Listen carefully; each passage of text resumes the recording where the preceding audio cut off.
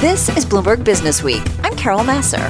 And I'm Jason Kelly. We're right here every day bringing you the latest news from the worlds of business and finance. Plus technology, politics, economics, all harnessing the power of Business Week reporters and editors. And of course, Carol, that's part of a team of 2,700 journalists and analysts in more than 120 countries. And Jason, you can download Bloomberg Business Week on iTunes, SoundCloud, or Bloomberg.com.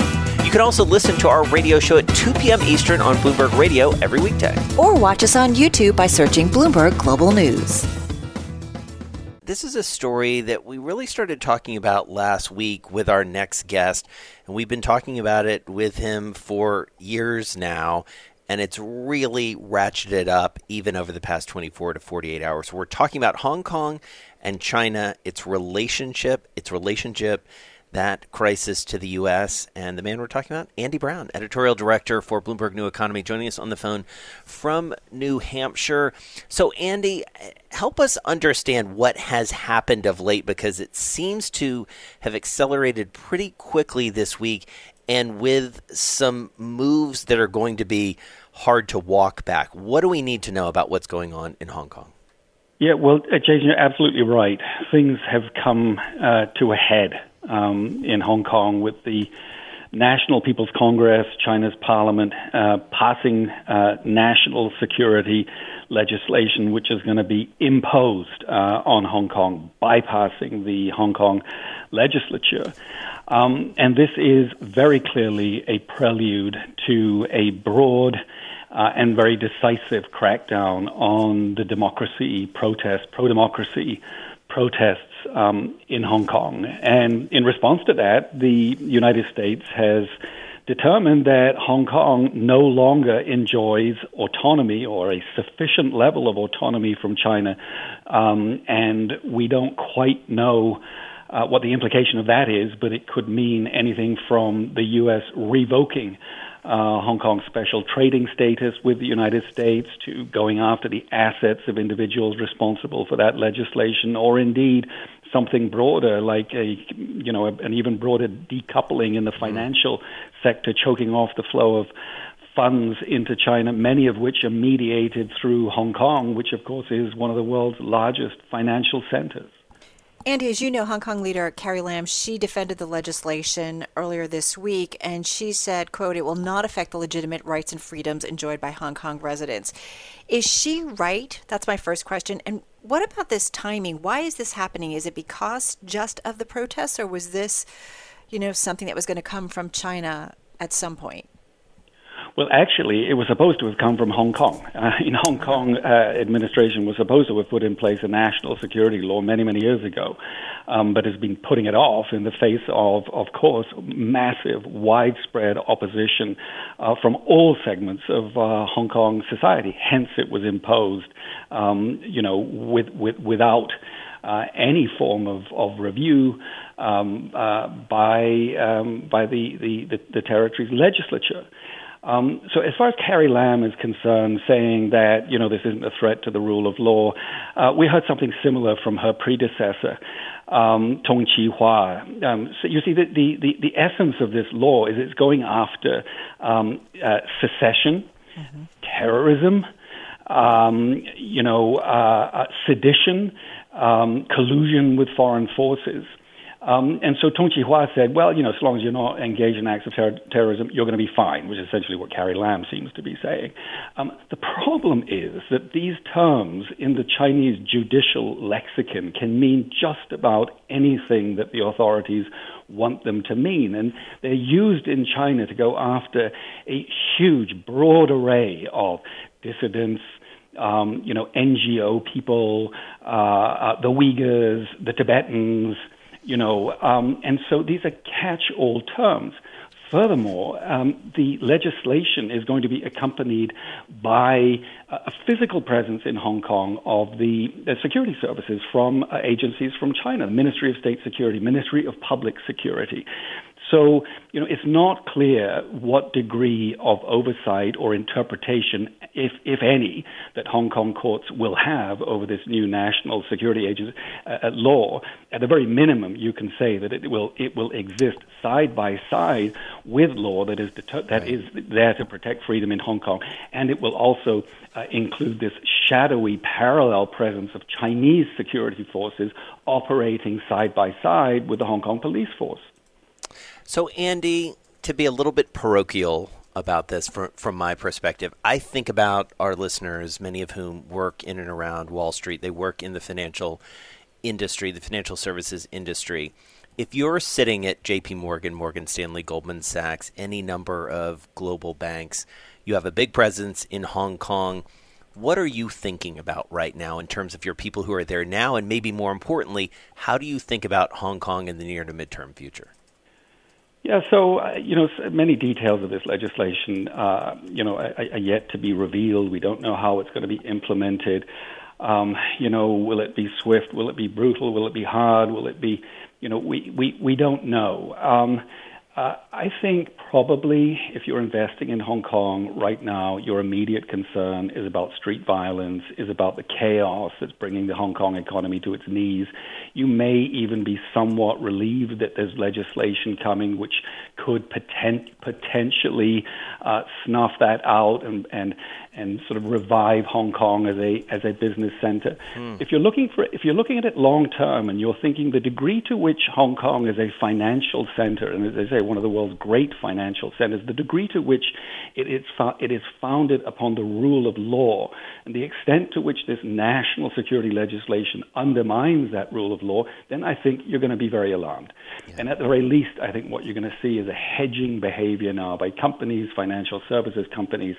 The ones that don't have to be there are probably going to start leaving. The big banks have to be there. They can't just take off and leave. But I think you will see a drain of businesses. You'll certainly see a drain of talent. The United Kingdom just today or yesterday announced that it was going to give additional visa rights to 300,000 Hong Kong British passport holders, not full residency, but additional visa rights.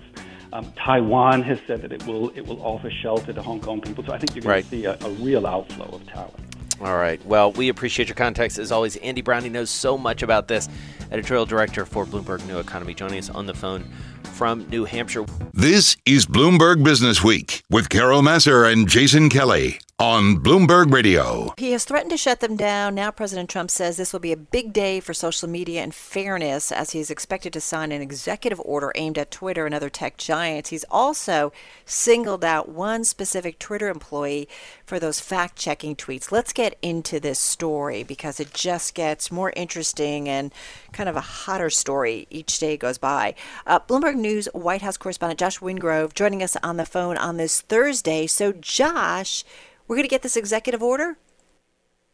Well, it sounds like it's in flux. The press briefing is ongoing, and the press secretary just said that they're continuing to work on this. You remember yesterday it was supposed to come last night, and today they haven't really given a time. So it sounds like they're still working on it. The draft that is floating out publicly right now targets social media companies by kind of taking aim at that shield that they have on liability, the Section 230 protections that treat them as sort of a conduit rather than a publisher. It sounds like they're going to try to rattle the cage somehow on it, but executive orders have murky authority at best. It is well short of legislation, and so the actual impact is going to depend a lot on that sort of fine text, and again, we just don't know where it's going to land. Well, without being too silly about this, Josh, if I think about the relationship that the President of the United States, both as a candidate and now as the leader of the free world, has with social media and specifically with Twitter, you might say it's complicated. He has relied heavily on it, to say the least, and certainly has galvanized a lot of support, but also galvanized a lot of opposition. I mean, help us understand the politics of this, because the net effect might be good for him, might not be. How are folks around inside the Beltway and outside considering this? There is a long-running grievance among conservatives that they think that social media and big tech treat them unfairly and target conservative voices unfairly. Trump has been sort of, circling this issue on and off since the start of his presidency. And this sort of fact check label that came on for the first time this week sort of blew it up again and pushed it to the front of his mind, but it's been there for a while. And so we've seen, for instance, them target this particular Twitter employee, Yoel Roth, who's the head of site integrity, essentially like protecting Twitter against bots and misuse. He's tweeted negative things in the administration about the administration, and they're saying, "Look, how do you have an employee doing that while you're coming at us for lying?"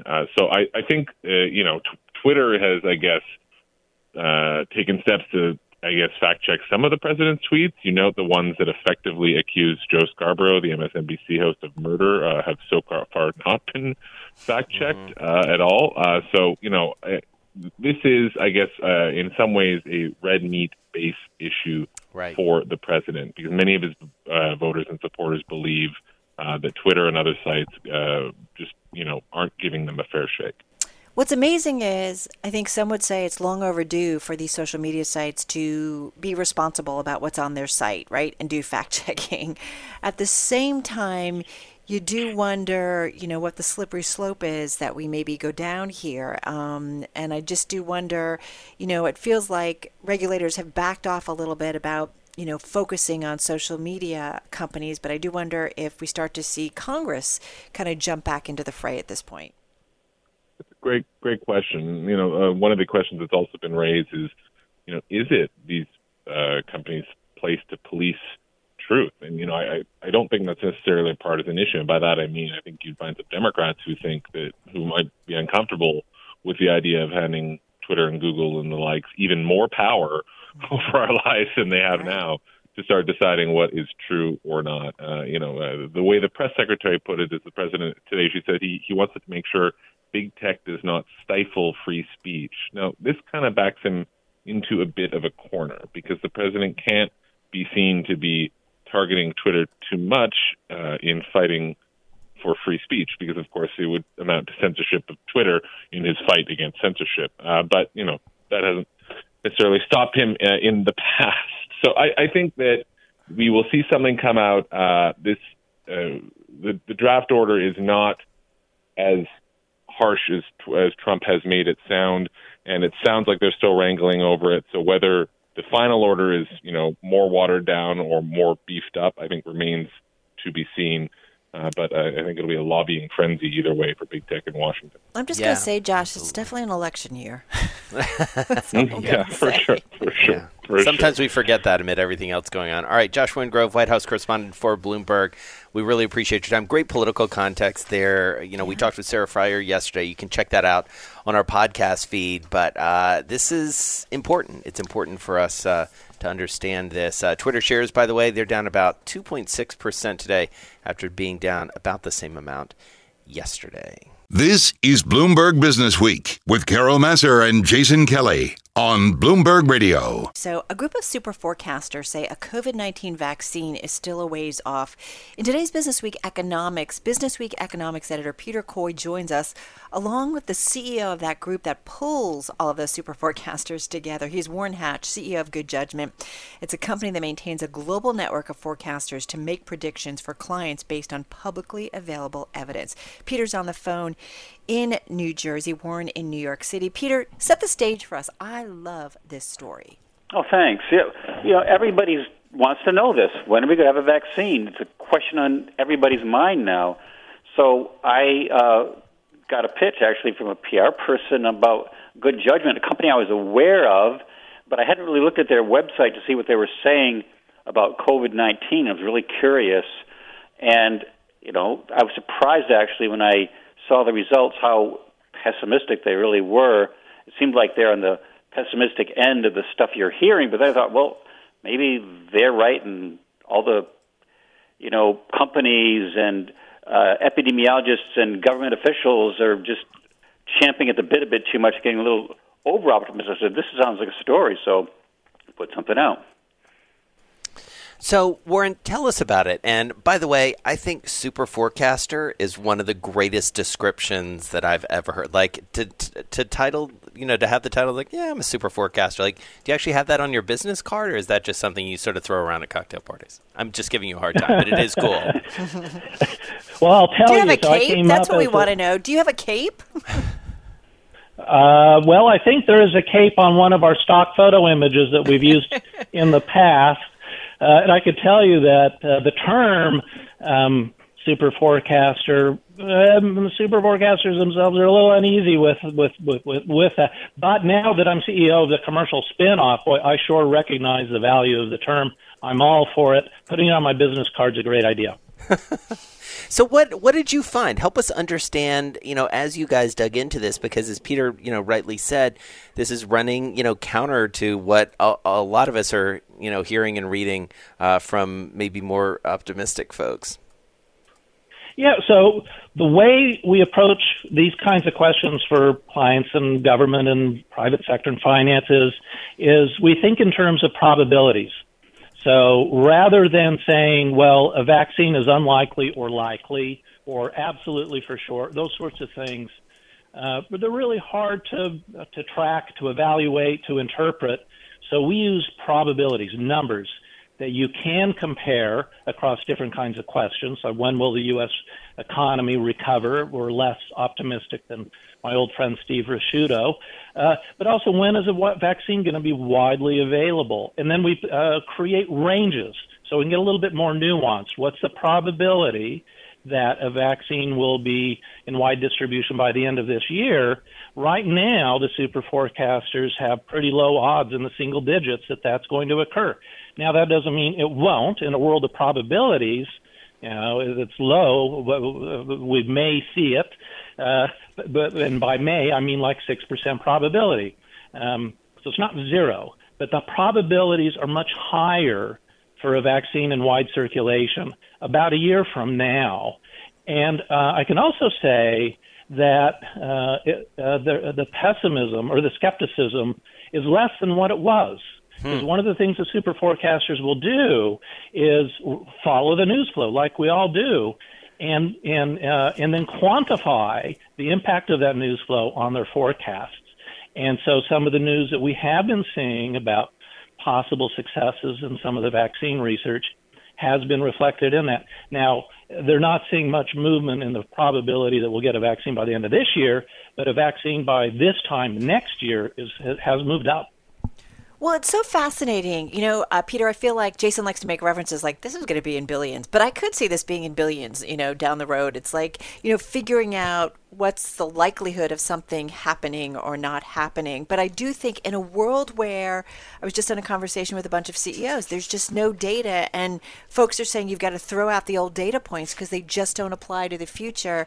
This kind of information can be very useful. Yeah, information, it's not like this is the answer. Right. The Good Judgment Incorporated has had its share of mistakes, too. And when I talked to Philip Tetlock, who's a co-founder, University of Pennsylvania professor, and he was the first to say, look, it's rare that we're going to be way on one end, everybody's going to be way on the other, and we'll be right and they'll be wrong. But on the other hand, if you're right 52% of the time, in the stock market, for example, you could make a lot of money. So you don't. Again, the goals, the measure of success is not perfection. It's just having a little bit of an edge. And I'm willing to say that maybe these people, just because of their disciplined way of thinking, the fact that they're not emotionally tied to a particular answer or financially invested in a particular answer, that they just want to make the very best estimate, makes them worth listening to. Yeah. Well, and Warren, we should note, your background is in hedge funds. You helped co-found a hedge fund. You understand the research element. And so from an investment perspective, exactly the framing that Peter just laid out is, I think, important for people to keep in mind, right? I couldn't agree more. And I wish I knew, like 20 years ago when I got started in Morgan Stanley, what I know now. Because there are all these wonderful tools that can give you just a little bit of an edge here and there. And it's these little things that when you add them all together can add up to a pretty significant outperformance relative to your peers. And that's what it's all about. All right. Well, we really appreciate both of your time. Warren Hatch is the CEO of Good Judgment, joining us on the phone from New York City. Read more about him and his firm. He's a super forecaster. You can follow him on Twitter at Super Forecaster. Peter Coy wrote the story in Business Week online. Peter Coy, of course, economics editor for Bloomberg Business Week. This is Bloomberg Business Week with Carol Massar and Jason Kelly on Bloomberg Radio. Huawei continues to be in the news, and owing in part to our continued attention that we're paying to cybersecurity, and also some headlines yesterday coming out of Canada. Here to discuss all that, Andy Purdy, Chief Security Officer for Huawei Technologies USA, joining us on the phone from Bethesda. Andy, really nice to have you back with us. Thank you. Pleasure. All right, so let's start on the news if we can. The CFO of Huawei, the parent company, continues to be part of a big legal fight in Canada. Help us understand what's going on, and candidly, beyond the legal issue here, sort of what it means for business, what it means for the brand at this point. Well, the effort against Ms. Meng, our Chief Financial Officer, is part of the overall effort the last couple of years by the U.S. government to carpet bomb Huawei out of existence. And in terms of the impact on the company, the decision involving Ms. Meng and the process for extradition will take quite a number of months, if not years, before there might be a actual trial in the Eastern District of New York. And we have great confidence in the legal systems of Canada and the U.S. So we feel like she'll be vindicated in the end. But right now, this campaign against Huawei, the recent ramping up of pressure on American companies' ability to sell to Huawei, even through international companies, is going to have a tremendous negative impact on American jobs. You know, it's interesting, that this is going on amid a week or two where we are seeing, once again, heightened tensions and back and forth between the head of the United States, President Trump, and, of course, Chinese President Xi Jinping. And how do you see this? You've got to run your business amid kind of all of this fury, and we're trying to figure out, is it rhetoric or is it going to turn into actions that ultimately impact both China and the United States? Well, there's certainly been an impact on our company. Right. The impact was about $12 billion last year, and we haven't been able to estimate what the impact will be this year. Of course, it's complicated by the added factor of the pandemic. But you look at the overall situation, the geopolitical situation between China and the U.S. is what we're talking about, and that's exacerbated now by the U.S. presidential campaign. So the competition among President Trump and former Vice President Biden to out-maneuver the other in terms of anti-China rhetoric, kind of a new Red Scare kind of thing, indicates that this battle is going to go on at least through the election, and there doesn't seem to be rational discussion, and people don't seem to care about the fact that American jobs are going to be lost as a result. And can you quantify, the jobs piece of this? I understand that obviously things are complicated, but in terms of the pandemic, and it remains to be seen what the total economic impact is. But help us understand, you guys have several offices around the country here. What has it meant? And maybe help us understand sort of the 1-2 punch, as it were, of this action and this confrontation between the United States and China, as well as the pandemic. Synthesize that for us if you can, Andy. Well, in terms of within the U.S., we have two issues. We have the issue of whether or not Huawei can sell to American companies, and right now we're serving parts of rural America. And the other issue is the ability of American companies, nearly 300, want to be able to sell to Huawei. So in terms of our global revenues, which last year, despite all this, were up about 19%, we were impacted about $12 billion. Right. But the annual amount that we procure from American companies is not just to serve our customers in America. It's our global market. At its height, we had about 30 or 32% of all Huawei global components came from American companies, and they're primarily in the semiconductor industry. And you can see in the last couple of months, and they can speak for it a lot better than I can, that American semiconductor companies and their associations, trade associations, have basically been saying, look, the limitations on the ability of American companies to sell to Huawei is averaging about $12 billion a year. That is estimated to be between 40 and 50,000 direct jobs, not to count the indirect jobs. And so the fact is, well, we're fighting for our survival. We're going to be okay, and we would like to continue to buy from American companies, and I, as an American, want to be able to see those jobs continue. If we have to, we'll go elsewhere, and then we won't come back, and those American jobs will go away, and that's not going to help America. And in the long term, it's not going to hurt Huawei. And the strategy, you talk about the bigger picture, the strategy is that the U.S. wants to hurt Huawei to hurt China because they are afraid of the rise of China economically and militarily. So that's really at the heart of it. And so instead of promoting greater innovation technology by America, they're trying to hurt Huawei. And that's not going to help America vis-a-vis China in terms of a long-term competition, which is very important. Andy, to be fair, and unfortunately we've only got about 45 seconds here, but I mean, nothing ever happens in a vacuum, right? And I know as part of the latest, trade agreement, China was supposed to be buying a certain amount of energy products and so on and so forth, and that isn't necessarily happening. And you see China now, in terms of what it's doing in Hong Kong, there's a lot of uncertainty and moves on both sides. What's the responsibility of China in all of this? And unfortunately, just got about 30 seconds here. Well, I mean, we're independent of the China government. We're a independent company, probably the largest privately owned company in China. Right. And so we can contribute to competition and job growth. So the conduct of the China government is different than us. And I may not like what they do, and I may not like what the U.S. government does, but that's separate from us. Well, I wish we had more time. And Andy, you've been so gracious to, keep coming back so we can continue this conversation. So I look forward to engaging with you in the future. Andy Purdy at Huawei Technologies USA. I'm driving in my car. I turn on the radio. How about you let me drive? Oh, no. Who's gonna drive you home? Honey, please, I'll do the driving. Drive on. Excuse me, I want to drive. Just drive, baby. It's the question that drives us. Drive away, take a break. We can reach our destination. This is the Drive to the Close That funky music will drive us till the dawn. on Bloomberg Radio.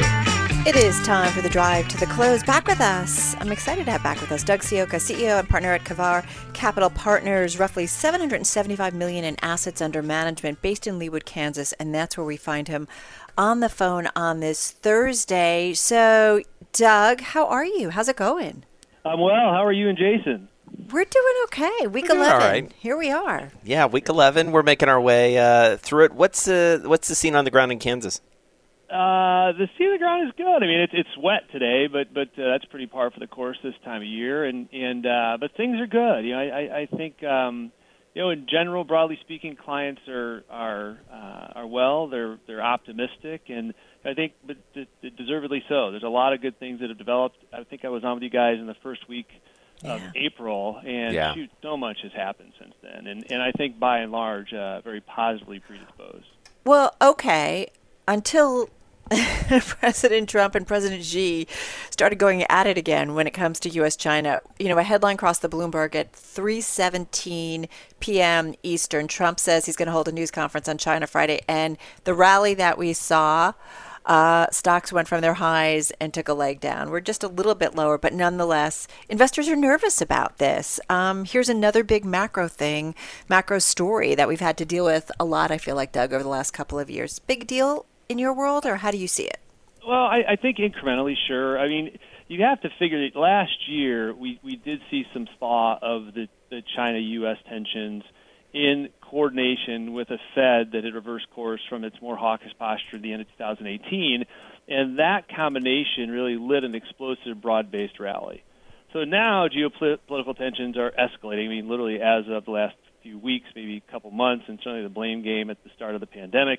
But if the geopolitical tensions are escalating, but we still have a Fed that's firmly committed to loose monetary policy, then I think the outcome of that tension point is more than equal and opposite and favors the Fed. But keep in mind, I mean, this is a budding impediment that is likely to be more of a conflagration at least is partially politically motivated, right? Because it seems like the one thing that both sides of the aisle can agree on is China is now public enemy number one of the United States, so who can be more hawkish? While Trump's in office, he's not going to miss an opportunity to be coronated that title. And so do you just sort of stay put and ride this out here, Doug? Or what do you do as you're looking toward, I mean, we're almost to the point where we really are talking about the back half of the year.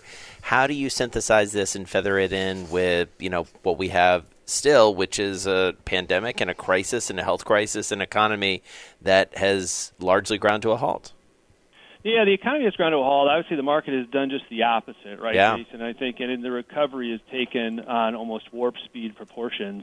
And it's really the speed but not the magnitude that's surprising, just given the historical context of the market being a leading indicator of the economy. So you get to the point now when you say we've had fantastic monetary policy intervention. We've had fantastic fiscal policy intervention. We're kind of in a middling range, right? A lot of the early gains have clearly been made. Now we're at a point of inflection of where does the economy go from here to corroborate the market's move? So are there sectors of the market that still offer opportunity in strong consideration of what's taking place still on the geopolitical side? So it's just another element that has to go into the calculus of identifying strong expected return sectors within the stock and bond markets. I feel but like by no means do we think it's time to reverse course and raise cash. I was going to say, I feel like there's a lot, though, Doug, in that calculus right now. Oh, there's no question. There's no question. I mean, I think, right, there's not only the economic but the emotional, and I think when you go through in that the type of pandemic and the sort of that combination or coordination of fear that we experienced, it made it difficult to compartmentalize and sort of see through opportunity from the headlines, which were undoubtedly and deservedly very negative. So I think that's the thing that people are still struggling with as they look to commit new capital. And so what worries you the most here? I don't know that I'd prioritize any of the set of worries. I think more than anything, complacency. Complacency is a problem from the standpoint of false confidence in the curve flattening that's taken place, too quick as it relates to reopening economies, being negligent or ignoring data points that would obviously be in the broad-based best interest of the collective American populace to go very slow. And I think what happens, right, is we all have this pent-up energy and optimism, and for, again, as I said earlier, with good reason. Yeah. But, being very measured in sort of the allocation of our energy and our efforts as well as the allocation of our capital. So I'm curious, were you putting a lot of money to get, to work, or new money put to work, Doug, when we saw the sell-off, and are you just kind of marking time right now? No, a little bit of both. So, Okay. we put money to work, but never with any, probably in hindsight, Carol, not enough speed, right? I mean, certainly the March 23rd bottom, which is held, we think it's going to hold. It's very obvious in hindsight where it was. Did we back up the truck to equities on the March 24th? We didn't, but in a very measured fashion as it was appropriate for clients and sort of their risk profile and their ultimate long-term objectives. But we're by no means pulling off the throttle, because if you think about what's happened, and certainly when you look at the attribution of the index, the S&P is down 6 or 7% for the year, but the average stock of the S&P is still down 12 or 14%. And those are still the biggest 500 companies in the world. Yeah. So there's a whole subset of companies, particularly small cap, international, where they've seen considerably larger drawdowns, which we think make for even more attractive entry points. Yeah, especially if once we get on the other side of this, if consumers do come back, if the economy starts to reopen with some kind of momentum, we certainly could see something more play out when it comes to the equity markets. And it will, right? I mean, and you think about, we mentioned being optimistic. We're so optimistic on the science. We're so optimistic on the American spirit. We're so optimistic on U.S. economy 2.0 or 3.0, whatever we're going to call this post-COVID constructs. But there are going to be lots of changes in business and therefore changes in investment opportunities. But we always want to think in terms of marginality, right? How many people have gone to your program and said, we're never going to need commercial office space again, or we're never going to have an attraction of living in or commuting to a big city? I don't agree with any of those statements in totality, but there are going to be subtle changes to that effect, and those should end up being very, very positive. Yeah, no, it's a really interesting point, and we always love your optimism, Doug. It's really good. It's really good to hear. Doug Sioka, Chief Executive Officer and Partner for Kavar Capital Partners, joining us on the phone from Leawood, Kansas, Carol? Well, a little realism, right? Like, you know, you do, I kind of got up this morning, I'm like, God, I miss taking trips. Like, I was really thinking about it and thought, as soon as we can figure this out, you know, I kind of want to resume that part of our world. So it's just a case of figuring it out, making it safe. And I do think it'll be smarter and more constructive. I don't think people will necessarily, at least initially, jump on planes as quickly as they used to. Thanks so much for listening to Bloomberg Business Week. Download the podcast on iTunes, SoundCloud, Bloomberg.com, or wherever you get your podcasts. And of course, you can always listen to our radio show at 2 p.m. Eastern on Bloomberg Radio, or watch us on YouTube by searching Bloomberg Global News.